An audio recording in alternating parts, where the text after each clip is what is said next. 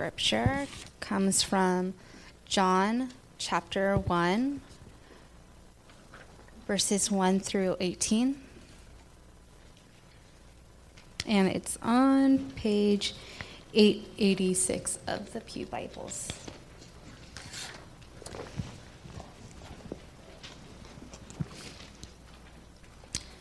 In the beginning was the Word, and the Word was with God, and the Word was God. He was in the beginning with God. All things were made through him, and without him was not anything made that was made. In him was life, and the life was the light of men. The light shines in the darkness, and the darkness has not overcome it. There was a man sent from God, whose name was John. He came as a witness to bear witness about the light, that all might believe through him. He was not the light, but came to bear witness about the light.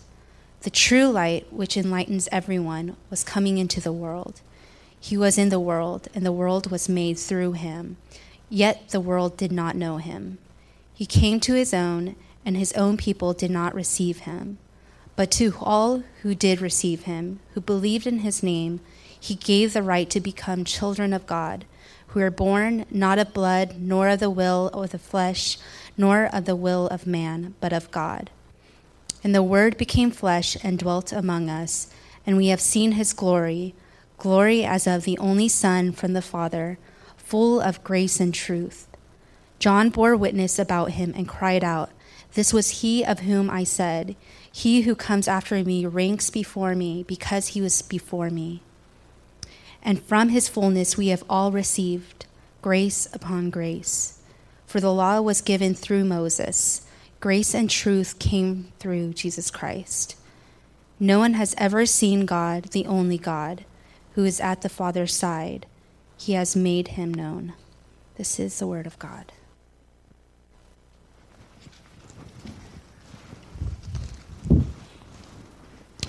We are starting a new series today, and it won't be a very long one. It's only 6 weeks, but it's an important one. The series is Why Trust in the Bible? How do you know that the Bible is true? Now, in some sense, you're like, I'm a Christian, I know the Bible is true, I already believe the Bible is true. But it's actually a deeply controverted issue today. And I find, of course, the people who are not Christians, they think the Bible is probably got lots of falsity in it, or there is a lot of foolishness in it. Some of it's good, some of it's bad. We can just kind of pick and choose what we like. That's very deeply problematic. If you are a Christian and you approach the Bible with that kind of an attitude, then you're going to be in big trouble. In a lot of different ways, you will stumble over, because do you have your own personal wisdom to know what in the Bible is the good parts and what isn't the good parts? Do you personally know what is the parts that you think that you should be in control of and not God should be in control of? The whole Bible is God's Word, and we need the whole Bible, not just kind of a book that's a dusty there that we get to control, but it's above us. It speaks over us. It has authority over us. It's God's way that He Himself is revealed, He Himself is seen and known, and that's what this series is going to be about. And in some ways, I'm not going to directly talk about the Bible today. I'm going to talk about something even more fundamental than that, which is really the question of transcendent truth. Transcendent word. And so what do I mean by transcendent? Transcend means it's not just in this time and place. It's not just in my mind. It's not just in my culture or their culture. It transcends the whole world. It is a word and a truth that is above all of the world, even of history. And according to the scriptures, that word has come into the world. And the way we come to know that word, who is Jesus Christ, is through the Bible, which is the word which takes you to the word in a sense.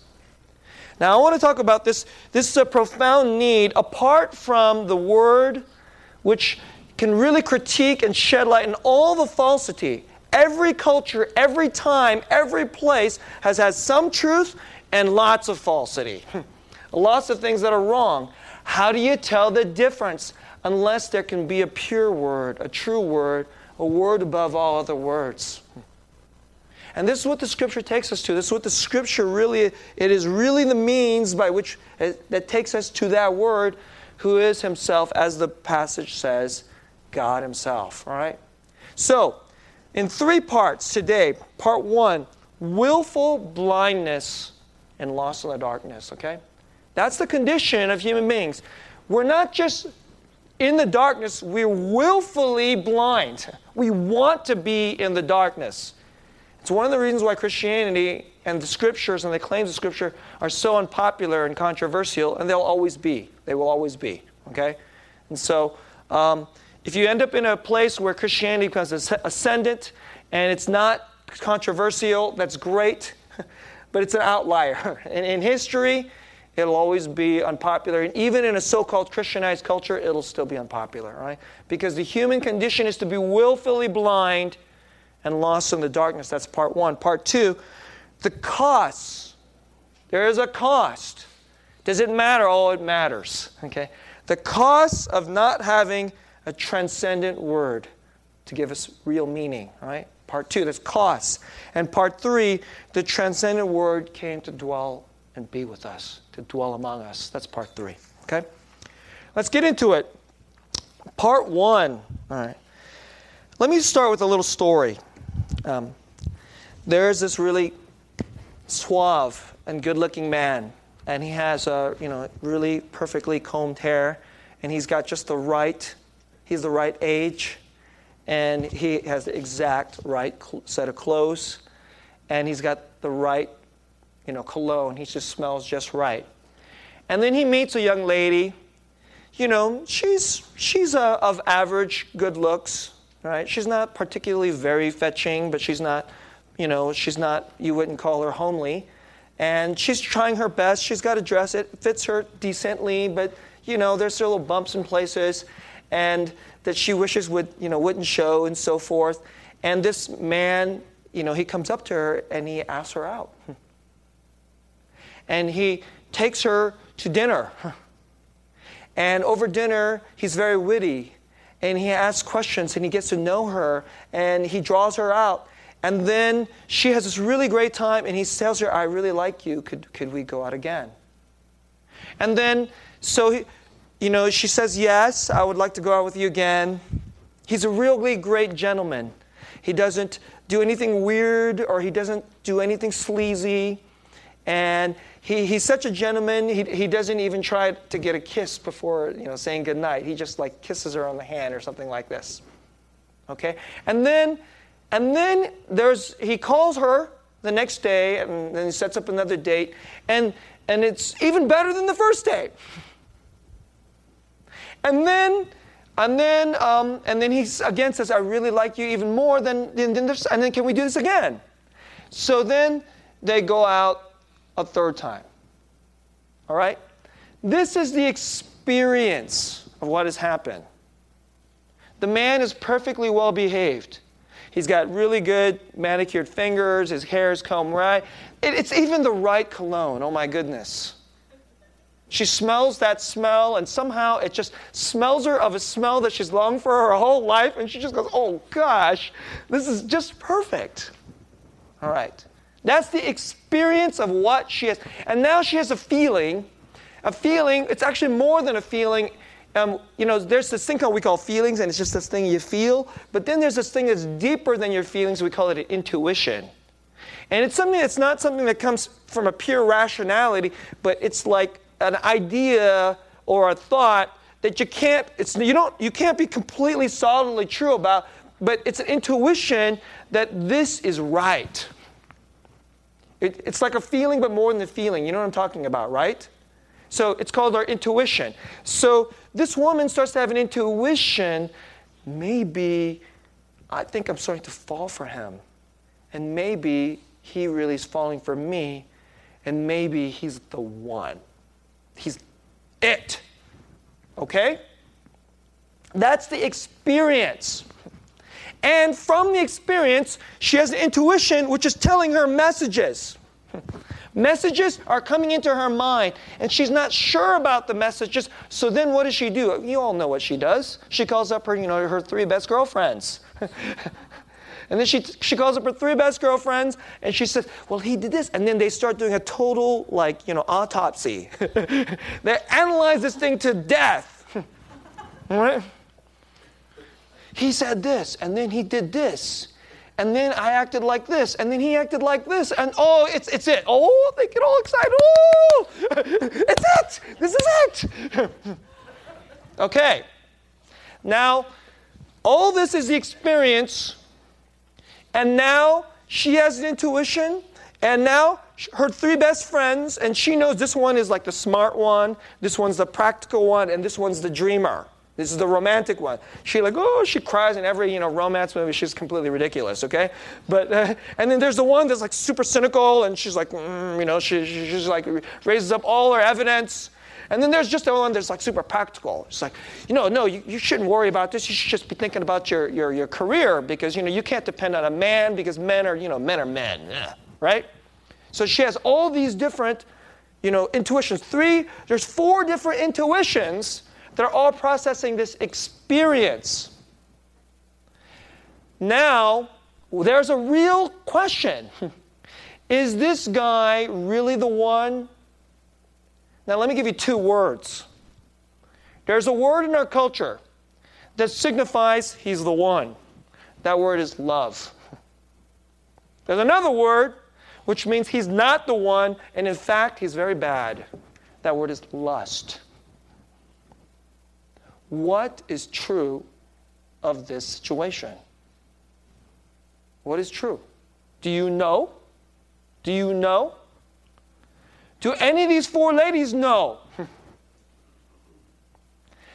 This is really interesting. Even the guy, he might not know. Isn't that interesting? He's so good looking. Usually, and he knows how to say the right words. By the time he gets to the 3rd date, he knows he can get her into the sack. Usually he's very, very successful at getting the woman into the sack by the 3rd date. But he's looking for the one. Maybe he himself doesn't even know whether what's happening now is the proper word is love or lust. And the reason I'm telling you this story, and by the way, there's no conclusion to this story, because I'm just setting you up to let you know this is a situation, and by the way, this is your whole life. Your whole life, there is going to be a suitor, and this is for you men too. Something is going to try to come along and seduce you. It's going to try to come along and tell you that I'm your hope. I'm your savior. I'm your security. If you get me, everything will be fulfilled. I'm the one. What's the truth? And what, in our culture, the way we deal with it is through feelings and intuition. We think there's going to be an experience, and experience is the pure, final experience. And then we're going to go, process this with our friends, and then, some of them are the cynical ones, some of them, I want the evidence, all this other kind of stuff like this, right? And then we think, my intuition is just, it's not going to fail me. Come on. You know your intuition fails you. Do you think your other friends have a better intuition than you? And our culture thinks that if we have the experience, that somehow when we meet the right truth, not just a boyfriend or a husband, but we're talking about the truth with the capital T. We're talking of the ultimate hope. When it arises, we'll recognize it, we'll know it, but that is complete nonsense. It's not true. It is not true. And you know how you get to figuring out what is the real? Word is more important than experience or intuition. I want to tell you this. Right? Word is more important than experience or intuition. The Word tells you the meaning of what you are experiencing and what is going on. The deep meaning of it. And until you get to the meaning and the truth, we're just lost. And guess what? Now are you starting to feel like, oh my gosh, this is really difficult, Pastor, what you're saying. Right. And now with this setup, now let me take you into the Bible. What this passage says is there's a word, and the word is the thing that tells you, that's what grounds you, that tells you what the real truth. Until you have word, the words tell you the truth. Until you can believe that word, and that word is actually, it's really connected to the actual experience and reality. Reality is the thing that's real, not fantasy, right? And then you have to have words that describe the reality as reality. You know what that's truth. It's words. And then it has to be a word that is so foundational, so trustworthy, that when we're under this word, that all the words that we use that really are governed by this word, now we know we're in the truth. And this is just, the way we get into this, and there's a word that comes from this book. And so, I'm not going to make the full argument today, but over the course of these 6 weeks, I'm going to get you into a case as to why this book is not kind of trustworthy. It isn't just the evidence, it's absolutely trustworthy. Absolutely trustworthy. Now, here's what the passage says. In the beginning was the Word, not a word. Not in the beginning was a bunch of words. It was the Word. The Word was with God. And here's the weird part. The Word is God. The Word is God. So it's like He's not God, but He's God. And it makes other claims. All things were made through Him, and without Him was not anything made that was made. In other words, there was a Word, and the Word, this understanding, the meaning, made everything. So that means there's nothing in the world that's not touched by this Word. Word can govern and make meaningful and right, and can tell you this is right, this is wrong, this is true, this is false, this is light, this is darkness. The Word governs everything that is made. That's what it says. And it goes on and says, in Him was life, and the life was the light of men. The light shines in the darkness, and the darkness has not overcome it. We've gotten 5 verses into this book. And by the way, this isn't just any book. This is the Gospel of John. It was written by the Apostle John, who walked with Jesus. And when he writes and starts this book, in the beginning, he's echoing Genesis. In the beginning, God created the heavens and the earth. But he's going to say, hey, let me tell you even more than that. That's a fact. In the beginning, God created the heavens and the earth, which is filled with meaning. But let me tell you something even more important than that. Even before 5 verses in, he's trying to tell everybody, you're in the darkness. We're in the darkness. We're like bumping up. We don't get it. We're so in the darkness. But there is a way to go to light, and that is through the Word, and the Word who made everything, and the Word who came to the world. Now let me make a couple more points before I go to the second portion of my message, right? 1, the word here is, in the Greek, is logos. Logos is a weird word. It's a hard word to translate because the Greeks were a very interesting people. Most people just like to hang out with themselves and then just celebrate their own culture, not the Greeks. The Greeks were an adventurous people. There was something in their culture that sought adventure and that sought newness. And they would go around, and so they invented world trade. They sought and started learning about all these other different cultures and all these other different types of religions and worldviews and their sciences and their knowledge and their history. That's the Greeks. You want to know why Western education is the way it is? Do you know not every culture cares about learning about all these other cultures? The reason why universities are the way they are is because we're built on the pattern of the Greeks.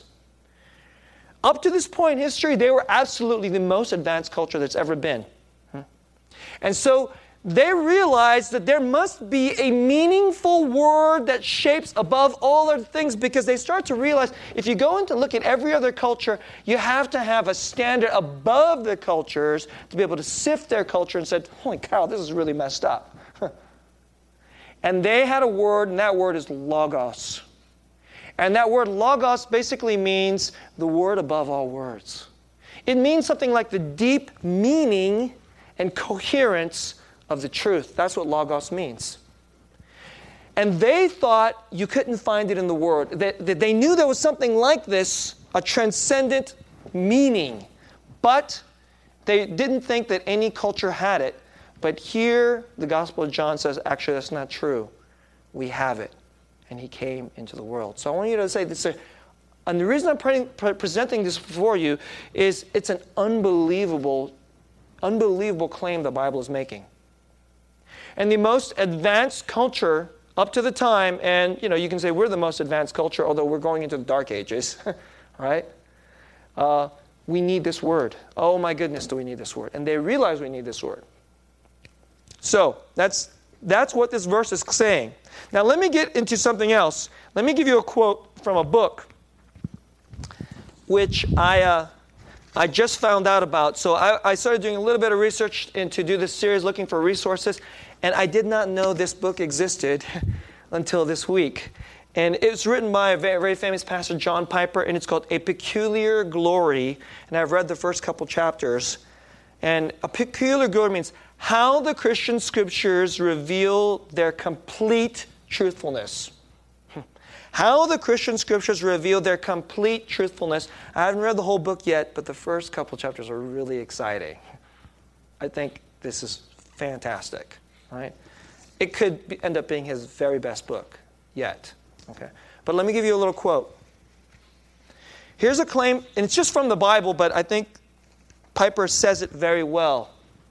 Why do we not want, if there is this special logos that can shed light on our darkness, how come people don't want it?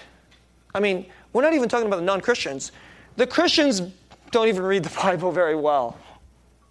Right? I mean, we can admit that a lot of us are quite Bible ignorant, and we're not even interested, and we're part of this is we're lazy, but I don't think it's more than lazy. It's more than lazy. It's not just lazy. It's not just in lacking discipline. Here's what the Bible says, but here is how he puts it. He says, the Bible is liberating.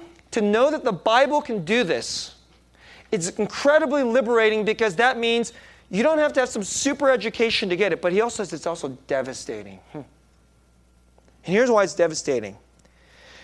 Because no human being can see the glory, the truth of God without God's help, even when you read the Bible.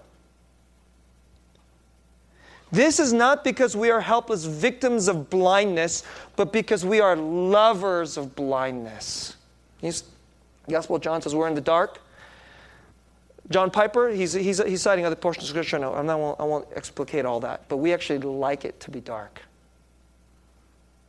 This is the judgment. The light has come into the world, and people love the darkness rather than the light because their works were evil. John chapter 3, verse 19. You guys know that very famous verse? For God so loved the world. That's 3 verses before this verse. People love the darkness rather than the light because their works were evil. We are not chained in a dark cell longing to see the sunshine of God's glory, according to John Piper. We love the cell. This is what we do. We turn our life into a cell of darkness. Because sin and Satan has deceived us into seeing the drawings on the wall as the true glory and the source of greatest pleasure and even of truth. Our prison cell of darkness is not the bondage of external constraint, but of internal preference. Deep into our hearts, we actually prefer it to be dark. That's why we're lazy about the Bible, honestly. Not just you, even me. Yes, I'm the pastor. I worked hard to read the Bible. Sometimes, I admit, it's just work. And sometimes it's beautiful and glorious. But sometimes it's just work. But you know what? There has to be a fight. The fight, there's an internal preference for it to be dark. And let me say this. You know why your non-Christian friends, even your Christian friends, don't want to get into the Bible? Because if we actually get into the Bible and you really learn it, you will find that there is a word which is above all words, and that means we must wrestle with it. And it tells us things that we don't like we're messed up, we're foolish, we're blind, we're wicked. We don't want to know those things. And it says other things. It insists that we change. And change is hard, and we don't want to do it. And you know why? The world deep down, it's just not, if God were just show up and do something miraculous, then people would say, then I'll believe it's true. Let me tell you, it's false. Because God did show up. He did do the miraculous, and then they murdered him. And if he came today, we'd do the same thing. We would do exactly the same thing. We would mock him, except we would mock him on the internet. We'd mock him on TV, and all the popular people mock him. They already mock him, except so if he would just show up, they would mock him some more. And there'd be claims of his miraculousness, and we would mock those too, and we'd mock all the people who believe it. That's what we would do. And then there are words all about it, and we don't even go to it, because deep down, we like it to be dark. And so today, our culture, of course, now it gets into the culture. It becomes really, really not hip to believe there's this thing called an ultimate word of God. And the reason it's unpopular is because you can't avoid it. You can't deal with it. So it's better to just come up with a lie. There's a lie on the prison wall. It's not true. There's nobody above you. There's no truth. There's no God that you have to deal with. You know what? Now we can just be left to our experiences and our intuitions, and we can just go, ooh, that seducer that comes along, the money seducer, the sex seducer, the status seducer, I'll be just a practical, I'm not into those big things. I'm just a really a practical person that just likes it to be, I don't want to be too high, no too low. I'm into security. The security seducer can come along with his manicured nails and his perfect cologne. And all our intuitions will come up, and we're like, oh, this is it. This is the life for me. I'm glad your truth works for you, but it doesn't work for me. Just that language itself is a lie. The language itself is a cowardly, selfish lie, because if it's your truth versus my truth, let me tell you, there's no truth. There's just let me put it this way. Next part just says, I'm glad your truth is working for you, because my truth will work I'm just looking for truth for me. Let me tell you, those people are not looking for truth. Those people are looking for a lie. And I'm saying, I'm glad your lies work for you. I'll just choose my own lies with my own feelings and intuition. Until there is a word, and that word is solid. And we can depend on it with your whole life, all of eternity, every nation, every whole nations and histories are at stake. Until we can have that, we're just picking lies. That's what we're doing. Okay? That's enough for part one. Let's go to part two. The cost. Let me hit these quickly. Each one of these could take a whole sermon, but let me try to hit them quickly. There's a lot of costs, but let me just give you some examples. And very, very relevant examples. For us to say, when people are saying, you can have your truth and I'll have my truth, those people are completely closing themselves off. They're like locking the prison darkness from the inside. The people who think that, so if you're a person that thinks that, those people have their truth and I'll have my truth, it's going to be dark forever, okay? And you're locking it from the inside. Because the one possibility that is completely being left out is that there is actual truth and it's actually coming to the world and you can know it. And you can know it and you can change your life and you can be a part of it and it can bless you and bring out life. Just as the Bible says, it's in him was life. That is the possibility that nobody wants to believe. Why? Because we don't want to, it seems so nice to be able to say, well, that would be judgmental. Those people, who could say they're wrong? Let me tell you, the person who has the truth can say the person who doesn't have the truth is wrong. Your math teacher, when they go to your algebra exam, this is wrong, right? The person who has the truth can tell a person who doesn't have the truth, this is wrong. And actually, when they don't do that, it's actually not kind. It's not loving at all. Because falsity hurts. Let me give you 3 ways that falsity can hurt.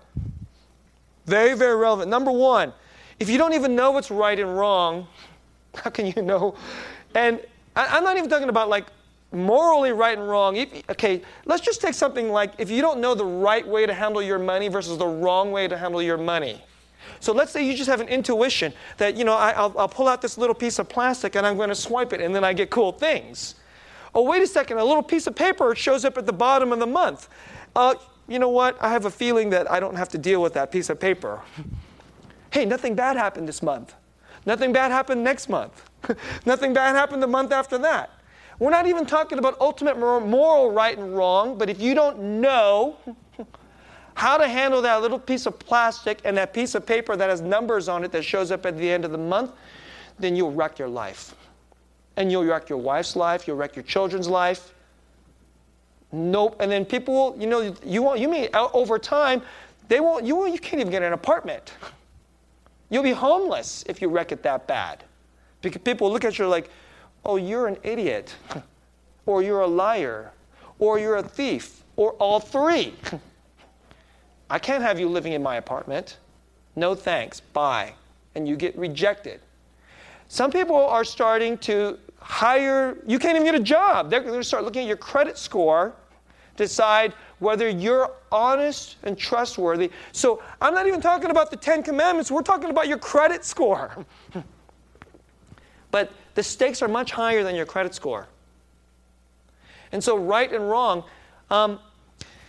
just to give you an example here, our culture thinks that it doesn't harm anybody if she wants to have sex and I want to have sex, or hey, if he wants to have sex and I want to have sex. It doesn't harm anybody. I do it, he does it, we have fun. It doesn't harm anybody. So you can't put that in the wrong category, and the people who say that in the wrong category, that's just judgmental. That's just judgmental. That's all uptight. That's just some kind of like traditionalistic idea, and it's just a backward and primitive idea. But if you believe that, guess what? There are consequences. And there are consequences like this. Fatherlessness. Because men who think, I can sleep with her, and then I can sleep with her, guess what? They tend to get divorced, or they tend to not get married, and then kids can come out, and then they don't have a dad. And then kids who don't have a dad, guess what? They tend to grow up poor. And then they tend to get abused by stepfathers or the boyfriends of their mom. This is a cost. And this is happening. This isn't a theory. This is happening. Of course, just that the powerful people in our culture, they never like to admit it. That they don't like to admit it, that they're harming and abusing children, and they're part of it. They're guilty of it. We're guilty of it. Everybody in our culture that says you can just have sex with whomever you want, we're guilty of sexual molestation. You get it? We're part of it. And it's not just in our culture. It's not just in our culture. It's not just in America. There's something called the sex trade. And kids are sold off into slavery. We had a missionary here a couple weeks ago. In Thailand, poor people, well, they're saying, deep down they know it's wrong, but they're poor. So then they have a child. They sell off their child into the sex trade because, hey, it sure is nice if it's not wrong and evil that you can just have sex with whom you want as long as it's consensual. It drives a sex trade.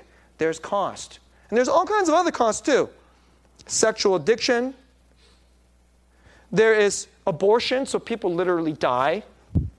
How about depression, anger? How about crime and poverty? Because fatherlessness drives poverty and it also drives crime.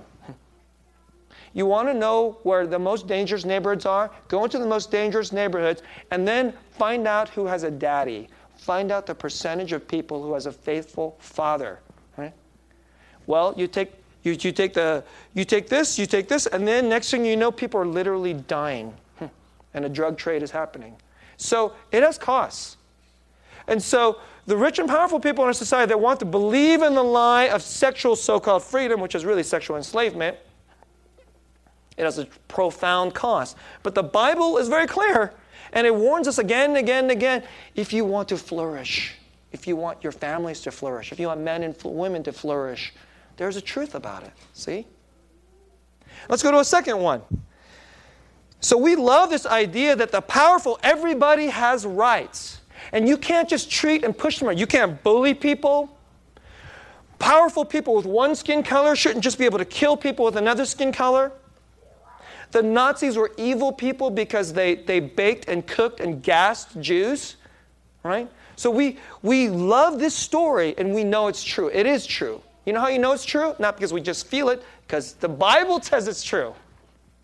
But if you take this truth away, you know what happens in the world? If you take a word which can critique every culture and every powerful set of people, you know what starts to happen? The powerful people start to crush and start telling lies to those people who are weaker. The pretty people start telling, just the mean way we do it. The pretty girls tell the less pretty girls, you're nothing. And then you know what happens? The less pretty girls start to actually think, maybe I'm not much. Maybe I'm not much. This is called oppression on a minor level, but it goes bigger and bigger. But you know who are all the people who really fight oppression? And they will fight it to the death? They're the people who believe there's a word above all the lies. And where do they get it from? They got it from here. Who are the people that fought slavery? You know that for centuries and centuries and centuries, everybody just accepted slavery. And all that just means is that powerful people get to use weaker people, sell them as property. But you know who said that's not true? There's something called human rights. Every single person is made in the image of God, and you can't sell them. You know who said that? The people who read it here. And they paid a great cost to push it back. And now we're just going right back to it.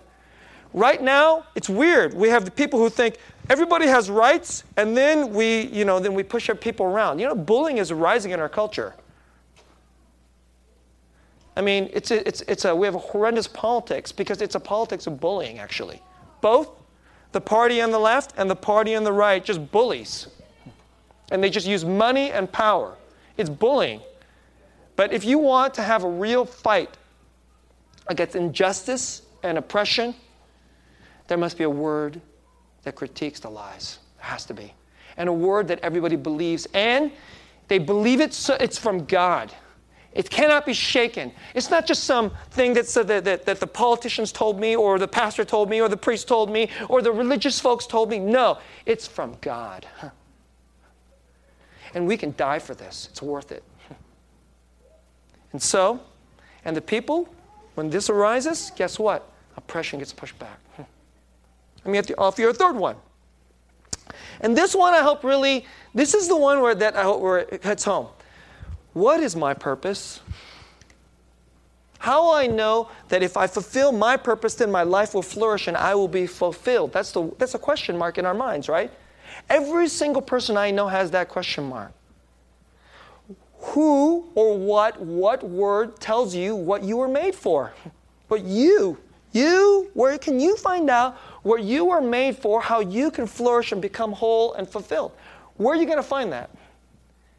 And so, if it comes from God, it's from Him.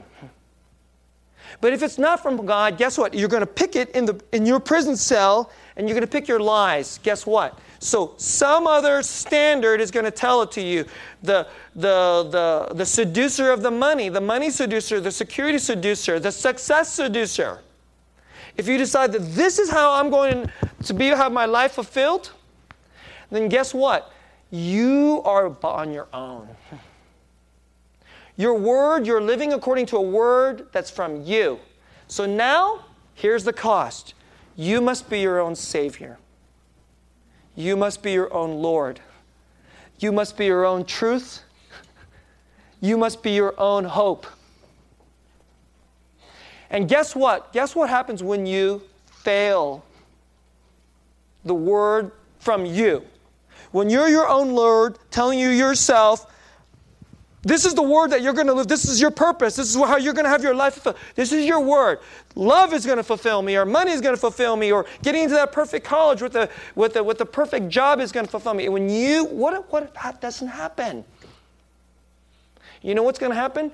Your own Lord is going to judge you. Your own Lord's going to tell you you suck. You're a bum. You failed. And you want to know why there's lots and lots of depression in America? Anger, there's like the two responses when your Lord tells you you failed is anger and depression, and often both. That is the cost unless that Lord is forgiving, unless that Lord helps, unless that Lord will take the word and be a word which isn't far away. And that can take us into my final portion of message. See, the Bible tells you what the standards are and the truth are, but actually it tells you even something better. And it's right here in this passage. Verse 14. I actually made my kids memorize this verse. we thought we're gonna do some Bible study this summer, and then we got so busy, see, even the pastor gets too busy to trying to even teach his kids this. We petered out after 2 chapters, okay? But we memorized one verse. It was John 1:14, and it's worth it. And the Word which is above all word, the Logos, became flesh and dwelt among us. And we have seen His glory, glory as of the only Son from the Father, full of grace and truth. So we need truth, but actually we need more than truth.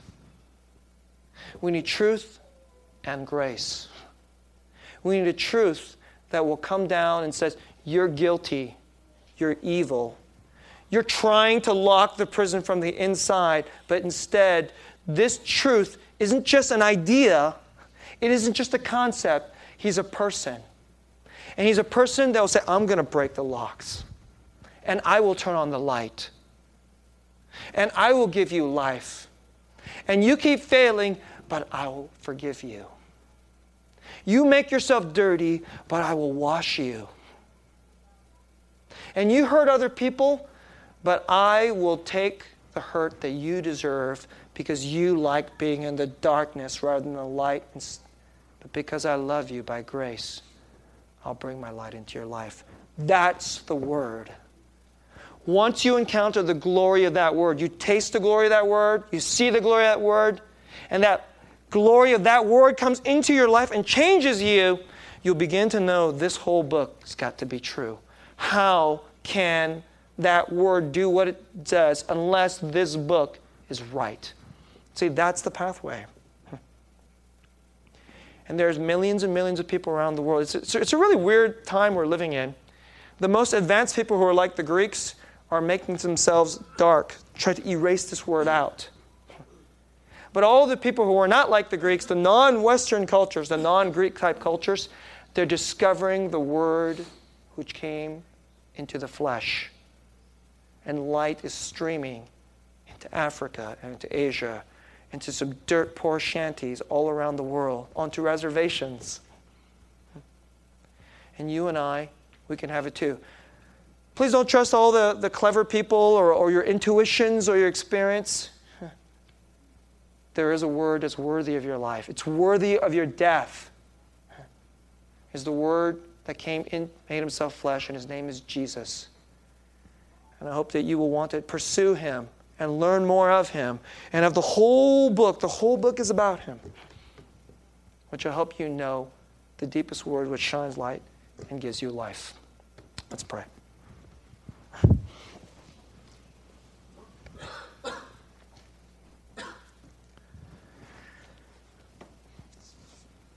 Jesus, you shine, and yet we put on blinders.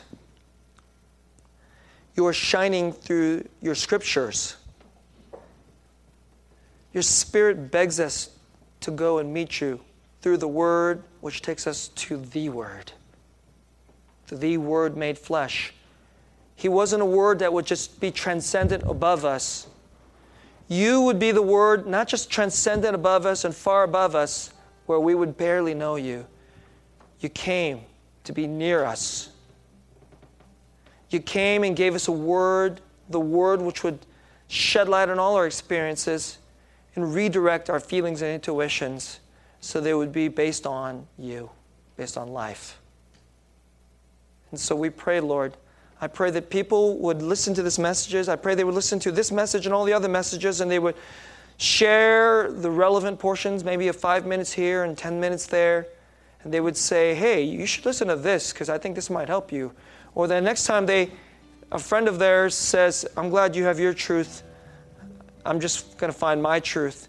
Maybe they can say, hey, you should listen to what my pastor said.